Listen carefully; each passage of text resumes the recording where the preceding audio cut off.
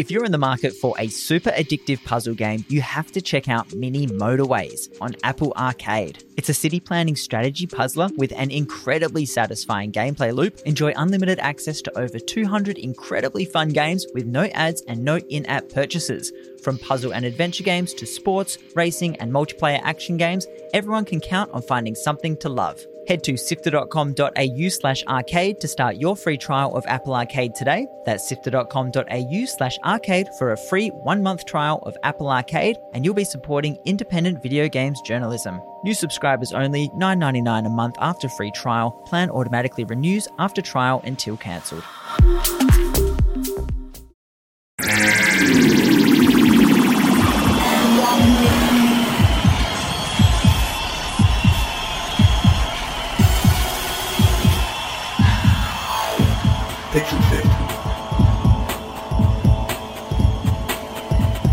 Good afternoon and welcome to the 7th episode of Pixel Sift on Radio Murdoch, the student wave. My name is Gianni. Now I do know my own name. And I'm joined in the studio by Mitch and special guest with the best name I've ever come across, Brad Power. Hello. G'day. Hey. Today we're going to be talking a little bit about acquisitions and the value of development companies and where that value comes from. We're also going to be speaking to Perth-based developer Paul Turbett. He's the founder of Black Lab Games and his space-oriented combat title, Starhammer, The Vanguard Prophecy. We go through all that. Mitch, what else are we checking out? Yeah, and finally, Gianni and Brad are going to let me know what I missed out on at PAX Australia last weekend. I tried to twist his arm and get him to come along, but no, he wasn't able to do it this time. No, I couldn't make it. But there we go. All right, let's jump into it. You're listening to Pixel Sift on Radio Murdoch. So as we've mentioned in previous episodes, gaming is a huge industry now, and it is worth a lot of money. It's bigger than the television and movie industry. It makes more money than that year over year, and it's not uncommon, and it's becoming more common for these companies to be sold for massive amounts of money. These deals often involve billions upon billions of dollars. And where do these massive values come from, though? You may be wondering. King, the makers of Candy Crush and other games as well, including Bubble Witch Saga, but Candy Crush is their main bread and butter, was purchased this week by Activision for $5.9 billion. And I thought it would be good to have a think and a bit of a chat about where the value of that IP and that company comes from. What do you think? All right, well, so $5.9 billion essentially for Candy Crush, because let's face it, no one's playing their other games. So I guess what they're paying for is their user base, maybe? I guess so. And that user base is huge. Yeah. So Activision, they don't make silly bets. No, they don't. But it just seems like you're spending that money is not buying the game, because Candy Crush is not that substantial, and it's pretty much just a Bejeweled ripoff, isn't it? It's a game that, that's one of the criticisms when King first sort of hit the scene and everyone's becoming popular with, on everyone's phone, basically. If you're not a hardcore gamer, any of it, if you are a hardcore gamer, you probably had a copy of Candy Crush sitting on there. But the thing is, they trademarked, I think, the word candy in regards to... They trademarked Saga. Oh, they trademarked Saga. Uh-huh. Okay. And there was the indie game, the Banner Saga, who ran into a bit of grief with them. And And it just seems like a really not a very fun way to deal with anything. Like, they didn't get any friends because of that. I certainly growl every time I see a King ad on TV. It just doesn't make me happy. Well, if we want to put that number in perspective, the $5.9 billion, Mojang, or Mojang, however you prefer to pronounce it, was bought by Microsoft for $2.5 billion for the Minecraft, which is only one game, really. I mean, there is Cobalt and Scrolls as well, which is part of the Mojang which stable. In comparison seems like a vast discount. Yeah, it's a bargain. Yeah. LucasArts and Lucasfilm, which is Star Wars and Indiana Jones and everything, including LucasArts, which is the game arm of that, $4.05 billion for all of that and all the merchandising rights and everything that belongs to the Lucas franchise. And Marvel was bought by Disney for $4 billion. So Activision, someone in the powers that be, has obviously decided that this is worth $5.9 billion. Where do we think this value is coming from? I think what they're doing is they're buying an IP and actually an infrastructure into a market that they've not traditionally been successful in. So Activision are on PC, they're on consoles, they have some kind of ports of their games to mobile, but really they're buying an IP or a franchise and a kind of a maker of valued content. So King, I mean, like you say, it's mainly Candy Crush, but they've got other games as well, and they can churn them out to Kingdom Come, and Activision have now invested in that machine, right? So now they've got a toehold in an industry that they're traditionally not strong in. Do you think this is a bigger step in what they're actually trying to do? I noticed that they've also created an esports division as part of their thing. So you have Activision Blizzard, and now they've got an esports division, and now they've got King as part of this. Do you think this is a bit more of a diversification of what they've got? Yeah, I think it is. I think it's an investment in new trends. So one of them is mobile and one of them is esports. I mean, and you could also say that Microsoft are doing the same thing, buying Mojang, no matter what you kind of attribute the values to, whether it's 2 billion or 5.9 billion. It's about seeing what's popular, what's trending. I mean, Minecraft is unstoppable. Most games would have died by now, but they've got this long-lasting magical appeal. And I think Microsoft see the potential of that idea that you can build with that game. So I think both of these companies, and more, I'm sure we'll see more of this kind of thing happening in the future, are investing in what they see as being growing markets in the future. Do you think King has got enough in it in terms of IP power and all that sort of stuff that they'll be able to churn out more games, or are they using this? Are they buying the user base, as Mitch mentioned? I think, well, the user base thing is a definitely strong argument, but I think mainly people expect a certain thing out of King now, like with just the bright, colourful, very simple and elegant games that they create. Regardless of my opinion, they are simple and elegant and they work. People like them. So I think, tapping a market. Brad's absolutely correct on that one. Yeah, and the other thing I think is that so many people, like you talk about the user base, that install base for King Games is so huge. If they're now partnered with Activision, they use that as a vector to cross-promote and advertise their other games. And whether those are mobile games, whether that's the upcoming new Guitar Hero, whether it's whatever, it becomes another platform for them to get their message out there. Do you think that the user base that they get buying into is loyal enough to the brand? I would think that the majority of people who are playing these sort of on your phone short casual games would be jumping onto whatever the next cool casual game is, regardless of who made it.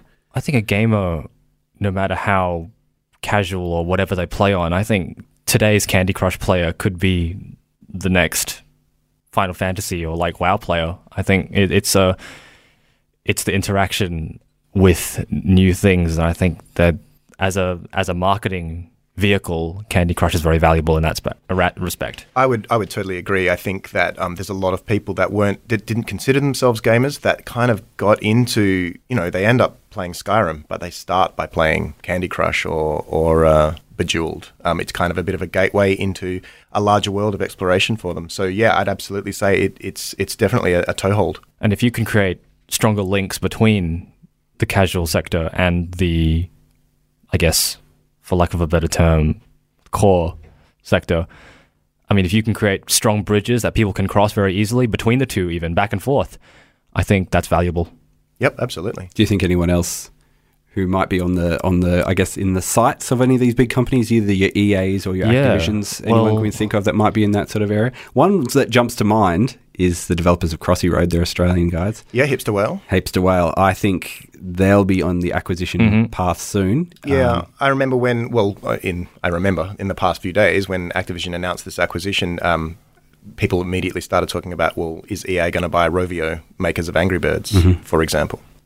I think we've said in some of our previous episodes that I think maybe we've hit the peak IP. The saturation point. Yeah. The saturation point for Angry Birds. But how's PopCap doing? Yeah, you don't hear much from them. I mean, they became part of the EA machine, didn't they? And they're still churning away with the...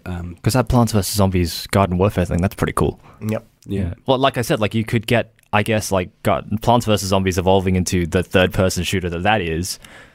I'm not saying that Candy Crush would make like a great first-person shooter or something like that, but I guess that kind of evolution is now a little bit more possible with the acquisition by Activision. That's a perfect example of how they've converted their casual audience into and having a stepping stone sort of game with Garden Warfare, with Plants vs. Zombies. So these bridges just are going to be formed now, I think. And someone's like, oh, I love these sort of games. I'm going to play the next Battlefield or I'm going to play the next Battlefront. And I think it also doesn't matter like whether whether your conversion rate from casual to core gamer is only 0.1%, well, if you've got an install base of 200 million devices, well, that's going to be still a sizable number. It's just a numbers game in the end. Great. All right, let's go on to our next segment. Let's have a listen to this. You can check out Pixel Sift and all the other great Radio Murdoch shows on www.radiomurdoch.com. Read blogs, check out the upcoming schedule, and listen back to previous shows. Radio Murdoch, the student wave. Now, if you're a fan of space combat simulators, and I must admit that I definitely am, you can be very spoilt for choice, because there are many titles that are coming out that are being remastered and that are sort of re-emerging in this genre. It can be difficult to stand out from the pack, but we've got some local devs in Perth. They're called Black Lab Games, and they've stepped up to the plate with Starhammer, the Vanguard Prophecy, which is their take on the spacefaring combat genre. Earlier today, we spoke to Paul Turbett. He's the founder of Black Lab Games, and they are the studio behind Starhammer, the Vanguard Prophecy.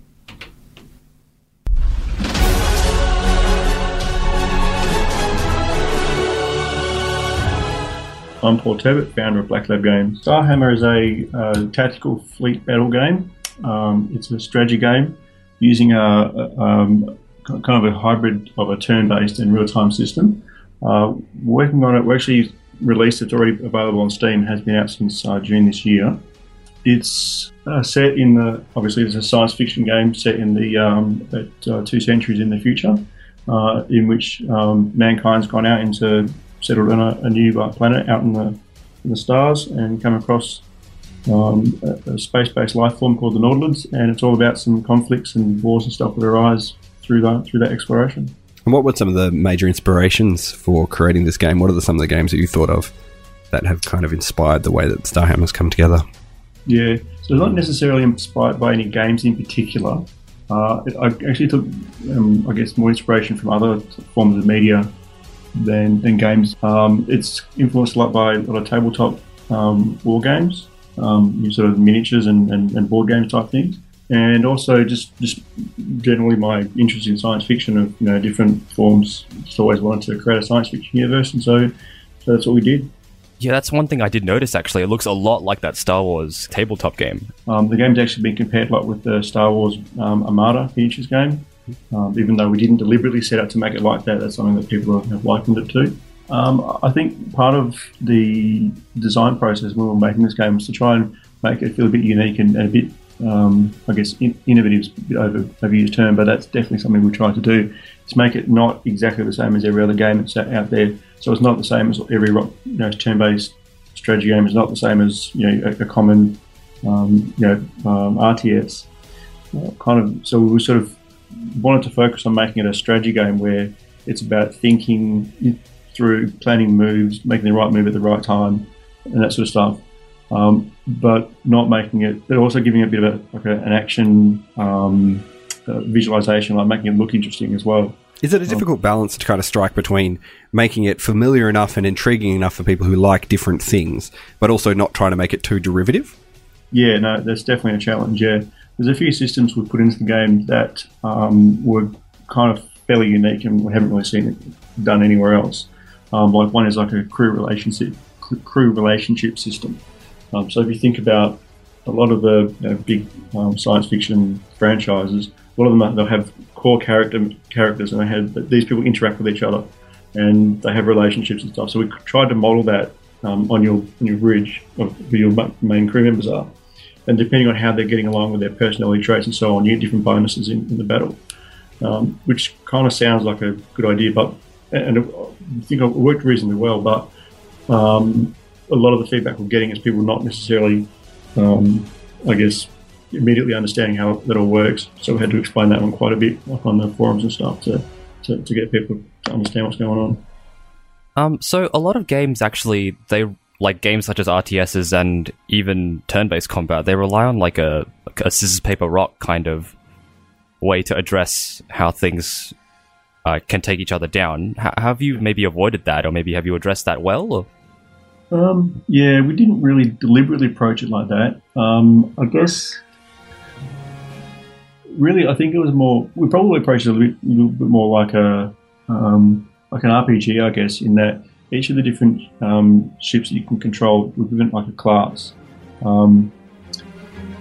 So each thing is good at doing some particular thing, and then the enemies that you're up against, they have their own sort of abilities, if you like, and then just through playtesting, we've kind of tuned, how much damage they do and how frequently they use abilities and that kind of stuff.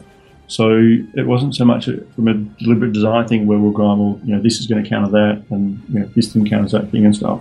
It's just putting a whole bunch of stuff in there, and then just play testing and balancing it to get it to work out. Have you found the feedback from players who are trying your game has been valuable in terms of tuning it into a way that's both fun but also challenging? Yeah. So there was a beta that took place from about March until June this year. And yeah, we did get a lot of feedback, and we did definitely do a lot of tuning as a result of that. I think initially it was just way too hard, so we had to bring the difficulty down a bit. And yeah, once we did that, I think it's been going better since then. So. Is there a challenge with, I guess, hitting a point where you're saying, well, yes, the game is finished now and we've tuned it to the point, or is there a temptation to keep working on it infinitely and keep adjusting to what people are asking for and what people are providing feedback about? Yeah, so certainly when a version 1.0 compared to the version 1.126 at the moment, there's definitely some differences in those. We have been developing it further since release. We added a new type of ship in the last update, came out about 2 weeks ago. And yeah, just getting the people's feedback and if there's some user interface adjustments, for example, that make it just a little bit simpler, a bit more sleek and stuff, then we're definitely going to take on board those ideas and keep rolling out improvements. But certainly there does come a point where you say, well, we're kind of done with this, we need to look at moving on to something else. So, would you ever look at doing a Starhammer 2, or would it be something like an expansion pack or something like that? Yeah, well, at the moment what we're working on is an iPad port, and so that's kind of in beta at the moment, and yeah, hopefully that'll be out sort of later this year. So we haven't really worked out what the next project is going to be yet. But it's definitely something we're going to be thinking about pretty soon. Would we do another game? Absolutely, yeah. No question we would. Whether that's going to be the next game we do or not, I'm not really sure yet. We'll have to wait and see. Maybe take the form and adjust it to a different context or something like Ocean Hammer and do ships on an actual ocean. Yeah. I mean, you could do that. Would you do anything differently in the way that you have approached your release, or have you learnt any big lessons that you'd like to pass on? Yeah, I think so. Probably our biggest request we've had from people is for multiplayer, which we don't actually have in the game, and that's a pretty big thing to add in. It's not something you can do easily, like after launch. So I guess if you've got a particular feature and it's a big feature like that, if you're going to do it, you have to do it before launch. You can't add big features like that after launch. I think once you've launched, you can certainly make small tweaks and improvements and stuff. But yeah, make sure all your big features are in before you launch. And what advice would you give to aspiring game developers who are thinking about creating games and getting into this sort of industry? I would say there's so many free tools and free assets and stuff these days that it's a really great time to jump in. I would say that the best way if you want to be able to make games is just to get the tools and just start making things, start playing around. There's so many like starter kits where you get like a complete game that's already basically been built, and then you can just start modifying that to make it how you want, or see what works as you kind of learn the craft. And yeah, just jump in and make stuff. I think people can be put off by I don't know how to do that, I'm not sure what to do, but the information's out there, and if you've got the passion and the enthusiasm, then go and make stuff.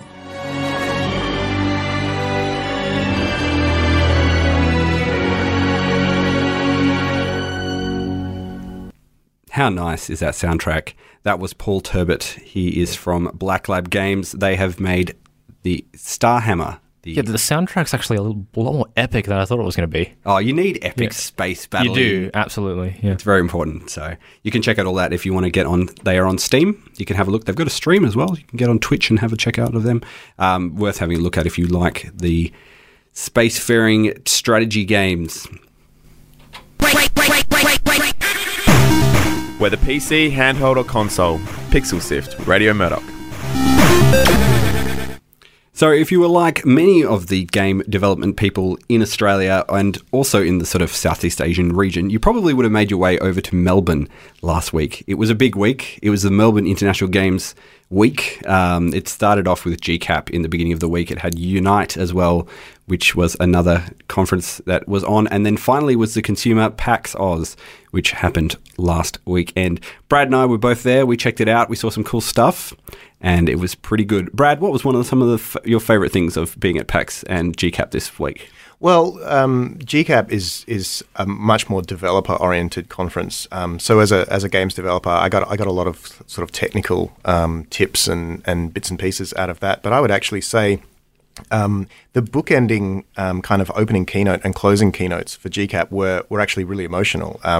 There was a lovely coder by the name of Bree Code, an amazing name for someone that's a programmer, who talked about the kind of gender gap in games development and gave some really amazing examples that I think opened a lot of people's eyes as to why more females aren't involved in game development. And it's a really kind of a heartbreaking story that really just comes down to the way that computers have been marketed to boys, to teenage boys, and not to girls. So that really seems, to me, it was so heartening because it seems like a problem we can fix. You know, it really seems like something where we can get, there's obviously interest from ladies to make games, and it's really just about making the means for that to happen. So that was really amazing.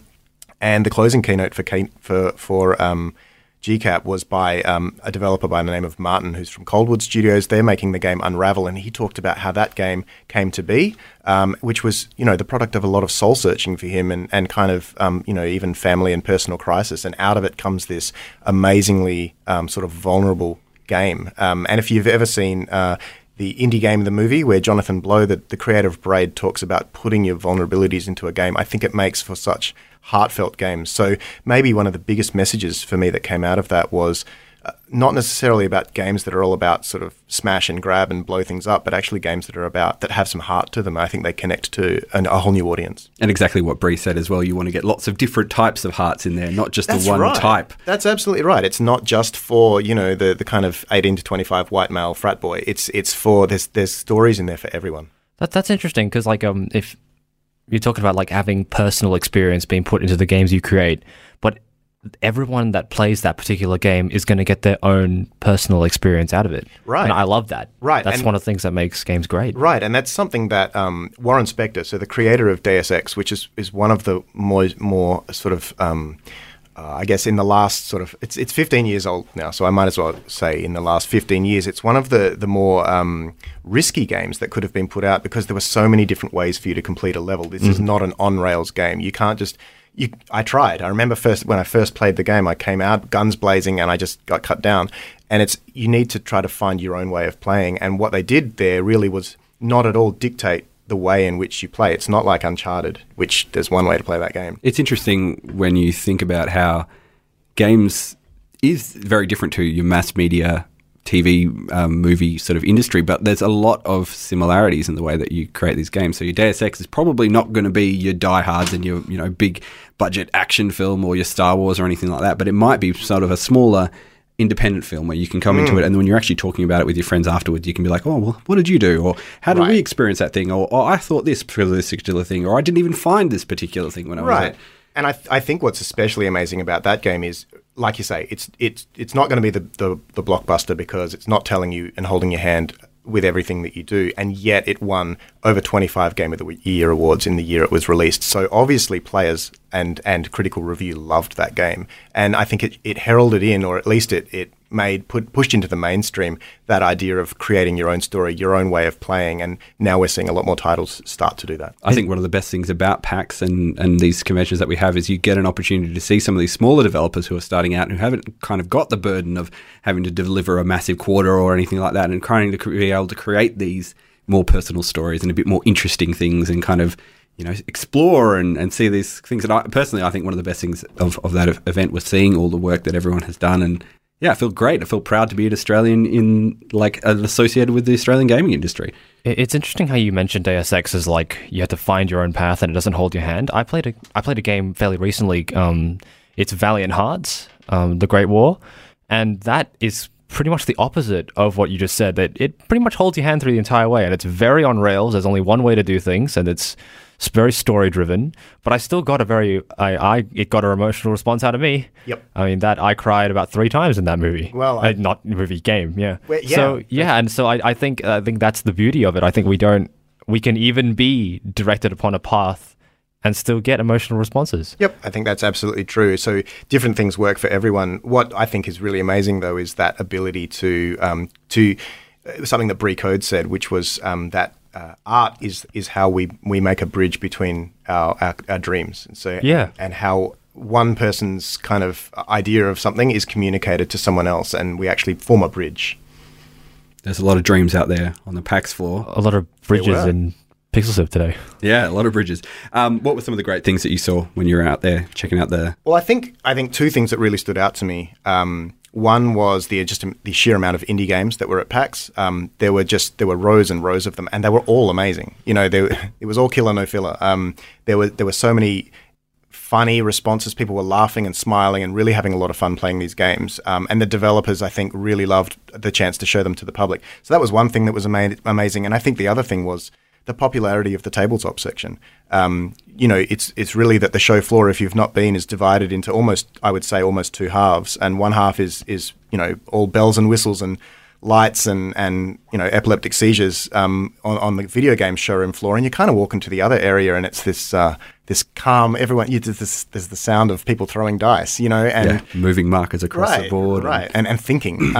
But yeah, I remember taking a photo at one stage of the entire tabletop area where I would estimate 100 tables worth of people were sitting there playing, you know, Settlers of Catan or you know, Monopoly or game, you know, Ticket to Ride, or just games you haven't heard of as well. And I couldn't even I almost had to do a panorama shot to fit them all in. There were just so many people playing tabletop games. It's exactly how Paul was saying that, like, games such as Starhammer, for example, have those roots in those tabletop games. If you look at like D&D, for example, the math is all there. I mean, it's all the idea of like the modifiers and things like that. It's all there. It's found in World of Warcraft. It's the same. It's a true RPG. It's even in Destiny for like, oh, here we go. I said it again. Yeah. Anyway, like, it's even in things like that. So I think, we need to have a look back. And I think they've gained in popularity over the past few years, actually. They've just come back, board games and tabletop games. Yeah, absolutely. And I think a testament to that is that one of the closing sort of shows that you could see at PAX was a team of Australian comedians playing Dungeons and Dragons, and they were joined by Senator Scott Ludlam, and it was a fantastic time. I mean, my face hurt from laughing afterwards. It was so hilarious. There's so many great ways to tell stories, and people can kind of take it whatever their way they would like to take it, and I guess that's one of the options. I think some of my best picks of the show, I think one to definitely have a look at and was very fun to play, was a game called Inflatality. And if you see those like inflatable noodle men that you see outside of car yards, it was a fighting game based on those dudes. And so it was all like physics based, and you had to kind of like swerve around. And this is all, I'm doing a lot of hand movements. It doesn't work very well for radio. That was one of the ones to check out. Sortie was good. They've been back again for a second year. That's always very fun. It's very physics based, and you just die a lot of the time. Another game to check out, I thought, was a game called Western Press, which is a short little party game, and basically you've got to do the sequence of commands, a bit like a Guitar Hero sort of game, right? But you do it in a sort of a countdown, and whoever gets through the sequence, it's like a quick draw game, like in the Wild West, and you make the shot against your enemy. So that was very fun. But there's lots of great things to check out as well. There's a huge range of fantastic games, and we're going to be chatting to some of those people in the upcoming weeks about how their game came together, what they did to create the games, and some of the experiences they had while being at PAX, and learning stuff at GCAP as well. So what's that called again? Noodle Men. Inflatality. Oh, okay. Sorry. Inflatality. I love that. It's good. I like a good pun name. Yeah. I'm a big fan of that. So yeah, it's there's plenty of great stuff to have a look at. Brad, thank you very much for joining us today, coming in and being the special guest. No problems. If you want to see more of Brad's work, you can check out some of the great Murdoch game students. He's been helping them and mentoring them in creating great things. You've been listening to Pixel Sift. This is Radio Murdoch's video game show we're on every week. You can find us online. We're on www.radiomurdoch.com/pixelsift. That's PIXELSIFT. We're also online. You can find us on social media. We're at facebook.com/pixelsift. We're on twitter.com/PixelSift. We're on twitch.com/ you guessed it, PixelSift, and all other places there. You can listen to us live every week at 2 p.m. or you can get us on the podcast on iTunes. Thank you very much for joining us today, and we'll have a chat to you again next week. See ya. Bye.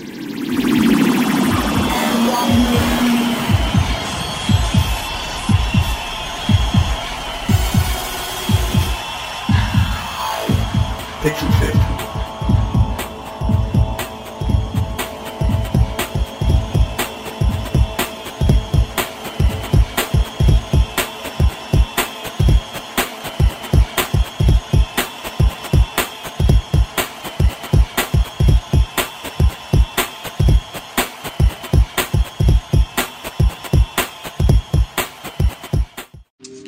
If you're in the market for a super addictive puzzle game, you have to check out Mini Motorways on Apple Arcade. It's a city planning strategy puzzler with an incredibly satisfying gameplay loop. Enjoy unlimited access to over 200 incredibly fun games with no ads and no in-app purchases. From puzzle and adventure games to sports, racing, and multiplayer action games, everyone can count on finding something to love. Head to sifter.com.au/arcade to start your free trial of Apple Arcade today. That's sifter.com.au/arcade for a free 1-month trial of Apple Arcade, and you'll be supporting independent video games journalism. New subscribers only, $9.99 a month after free trial. Plan automatically renews after trial until cancelled.